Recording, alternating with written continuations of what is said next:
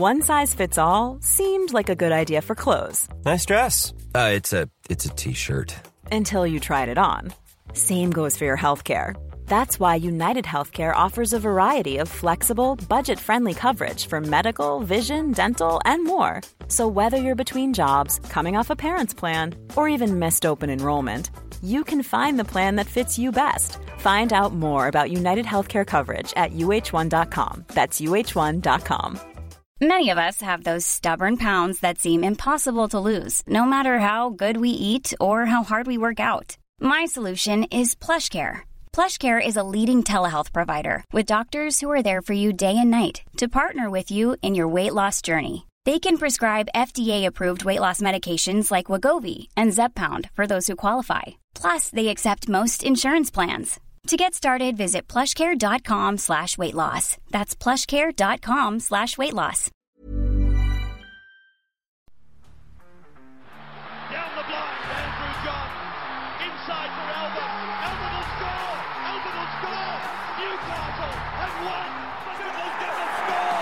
Biddle, it's farewell. It's farewell. He hits it. He's got it. He's got the field goal. He's got the premiership. He has gone from, as I said, a captain to a legend, and probably rugby league immortality. That's not a try. That's a miracle. G'day guys, welcome back to the Rugby League Guru podcast. Obviously, England putting an absolute demolition show on Samoa the other day. Samoa, which was one of the really highly ranked teams coming into this World Cup. I think the vast majority of us, including all the betting agencies, had Samoa on top of England, despite them being the home nation. It seems so obvious now when we look back on it. They're the home nation, etc., etc. Strange to have them so low, but many of us did. And I know there's a lot of Super League fans that have messaged me and said, well, told you so. And yeah, you guys were spot on. This England side, they look like they are going to be a real threat in this World Cup, which I did not see coming. I personally thought that Samoa would win that game. I could see a world where England potentially won it, but I thought it'd be very, very tight, maybe a 1-12 contest. I didn't think there was a world where England would beat the Samoan side by more than 20-odd points. Turns out they beat them by more than 50, which was unbelievable. And I mean, we've spoken about England. We've given them all the compliments in the world. How great is it to see this English side doing so well and all the positivity around this English side? It's very, very exciting. But what does it mean for Samoa? Now, when you have a look at that game the other day, in the final 12 minutes, so the last 12 minutes of that game, they lost that period 28-0. So, I mean, they had just called it fucking in. They had had enough, Samoa. It'll be very interesting to see how they recover from this. Obviously, they are the team out of all the Pacific nation sides that have been rising over the last few years. Tonga has obviously made huge steps. PNG's made steps. Fiji, they've just been developing really quietly, Fiji, and improving slowly. They're obviously missing a number of people for this game, for this World Cup. Your Saifitis, your Tane Milne, your Tarek Sims, these sort of guys. So it's tough for them. But, I mean, you look at Samoa. Mate, I'm not sure how much better that side could have been. Personally, I think it's the greatest Samoan side that has ever been put out in a World Cup or potentially in rugby league. And look, I haven't gone through every single Samoan side ever, but I would find it hard to believe that there has been a better side than the one they put out the other day. I'll just read it to you. Obviously, Suali'i at fullback. Granted, it is his first, starting game as a fullback. Very tough. Brian To'o Hamiso on the wing. Isaac Tungo and Stephen Crichton in the centres. I mean, 3 of those 5 just went and won a premiership a couple of weeks ago, and of those 5, 2 of them have gone back-to-back premiers as well. Suali'i, I believe he would have been picked in the Australian side. I think he would have been a starting winger for the Kangaroos. So him at fullback, pretty handy. Jerome Luai's a premiership winner. Anthony Milford, we know what he has achieved throughout his career, and that's always been the problem. Halves have sort of been the issue. You got Jerome Luai, who's a back-to-back premiership winner, and then you got Anthony Milford, who has achieved quite a bit. Obviously played in a grand final and whatnot. Aging in his career, not at his absolute peak, but probably still one of the better halfbacks that they've had throughout the years. Their forward pack, though, Josh Papali'i and Junior Paulo up front. I mean, I think that their starting front row are better than the Kangaroos. With Danny Levi at 9, a handy little hooker, probably wouldn't be on the world class, but a handy 9. Back row, Jaden Sewer, Josh Aloiai, Braden Hamlin-Welle. It is Hamlin-Welle as well. We found out the other day, not ULA, like we've been saying for a very long time. So it was great to see also Samoa put out a video the other day with all the boys actually pronouncing their names properly. They had a bit of a giggle as well, saying that the weirdest way plays that they've heard their names pronounced or whatever. So it's good to see. I hope the NRL really gets on board with that. Their bench was Tyrone May, Spencer Linu, Marty Tapau, and Kelma Tuolangi. Now, I believe Tuolangi got injured. I think Tyrone May's injured as well. He's going to be out for quite some time. And Hamiso, he's been injured as well. So very, very interesting to see how Samoa bounce back from this. There's obviously the loss, and we are in a short-term competition, so it's going to be hard for them to rally back from this.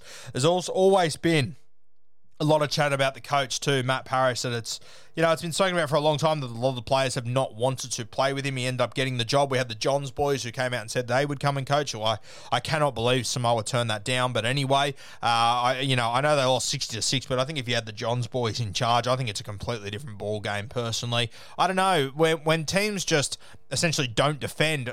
To me, that's quite often a bit of a sign of coaching and whatnot, and how much they're actually getting out of their players. So it'll be interesting to see if this Samoan World Cup turns into a total train wreck or not, because on paper, they've got the team to win. I thought their back five was great, but I personally thought their forward pack, which on paper, from my experience of watching the forwards that are playing for England, which isn't overly deep, and I'm happy to admit that, I think they had the better team on paper, the better forward pack on paper. Maybe I'm underappreciating, once again, this English side and the players they've got, but any team with Junior Borlo and Josh Papali'i, I don't care whether you're playing World Cup, reserve grade, first grade Origin, you shouldn't be getting dominated through the middle with those guys. So that was incredibly disappointing to watch. Samoa 60-6, it's a short-term competition. They've got a couple of games coming their way against sides that they should absolutely give it to and hopefully score some points. Fingers crossed they can take some confidence from those games. But I mean, it's going to be a reality check when they do get to the finals, whether it be in England that they play, whether it be a Tonga. I don't think it can be the Kangaroos or the Kiwis. I could be wrong, but I don't think it can be those sides. You can have a look at the draw yourself, though. But it's going to be interesting to see how they respond to this, because if they shit the bed at this World Cup, which that's how it sort of started, let's call it what it is, it's a bed shitting, it's going to have a big impact on this Samoan side for quite some time. And personally, I think that if they don't turn this around and they aren't relevant, I think Matt Parrish has to go. I think it has to be a line in the sand moment for them. I think they have to make a decision to go in a different direction. And personally, to me, it looked like this Samoan side was sending a bit of a message. As I said, they are going to lose players. Tyrone May, he'll fall out of the side, so you would have to assume Chanel Harris-Tavita comes straight in. Hamiso is going to be out of the team too. Taylor May will probably come in to replace him. But yeah, a couple of injuries that are really, really going to test this side moving forward. It looks like Isaac Tungo, you could see it throughout the game, and I saw NRL Physio post something about it. He's obviously carrying an injury as well. So, it's getting harder before it's getting easier for Samoa. Hamlin Welle, he obviously got injured as well, so he's going to miss a couple of weeks by the looks of it. So, tough time for Samoa. I'm just having a look at who they play next. I'll just get that draw up now. From memory, it should be a game that they should win, and probably should win well. So, fingers crossed they can take a lot of confidence out of that. They play Greece next. Now, I don't think this Greece side's going to be a pushover. I think Samoa should win that, but I don't think they're going to be a pushover, to be honest with you. They have got a couple of really talented players, so they need to win that one. And then in round 3, Samoa will go up against France, who I also don't think is going to be an absolute pushover. We haven't seen either of those two teams play yet, so I could be wrong. But it's going to be interesting to see how Samoa responds to this. And then after that, to see who they play. In these short format competitions, a big loss like that can have a massive impact on you. Once again, though, Samoa, they've got their backs against the wall. They've had their pants pulled down. They've been embarrassed. It'll be a real test of the coaching staff to see how much they're actually able to get out of these players. As much as they might not enjoy the coaching or, be happy where they are, at the end of the day, this opportunity comes around once every 4 years. So they have got to try and turn this around if they want to compete in this World Cup, if they want to shake it up like they've seen Tonga do over the last few years. They're going to have to turn it around really quickly. And for me, I think it comes down to the halves personally. Obviously, their pack have really got to step up, but I think their experienced halves, Jerome Luai, they've just got to find a way to overcome all the coaching shit, the psychological hurt of this loss, and they've just got to make it work. Very keen to see how they respond over, obviously, the next 2 weeks, but it's the third week after that when we start finals, when we get to see them go up against probably another team that can genuinely shake this World Cup up like themselves.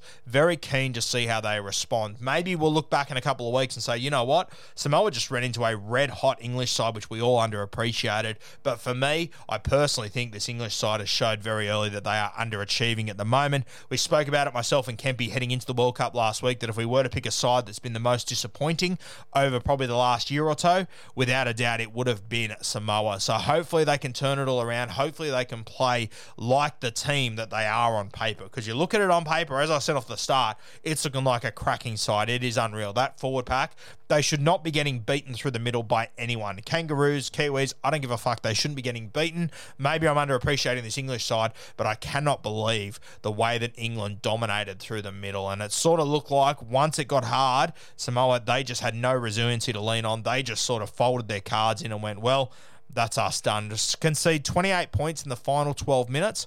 That is a serious, serious worry. You got to remember, this game was close after 20 minutes. Samoa were in this game, but then as soon as things started to go against them, some points were scored against them. Hey, I'm Ryan Reynolds. At Mint Mobile, we like to do the opposite of what Big Wireless does. They charge you a lot.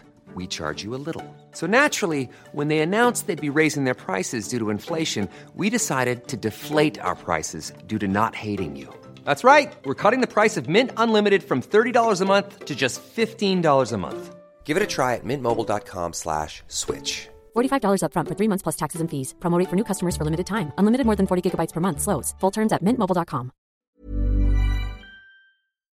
They just called it in. They conceded 60 points in the last 60 minutes, including 28 in the last 12. So, yeah, right at the end there when there was a lot of pride on the line, they couldn't win the game, but they were representing, Samoa, their country, and wearing that jersey that comes with so much pride.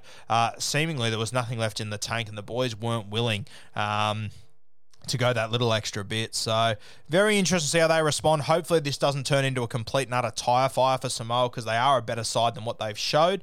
They are a much better side than what they've showed. We know that. But unfortunately, if there was any of these teams that we thought were genuine threats that had the potential to maybe show up to this World Cup and underperform, let's be honest here, it probably was Samoa. I would have said England, to be honest with you. I would have had England in front of Samoa. How wrong I was. England, they have come out firing, and Samoa, well, there's a lot of question marks around them now. It'll be interesting to see how they respond over the next few weeks.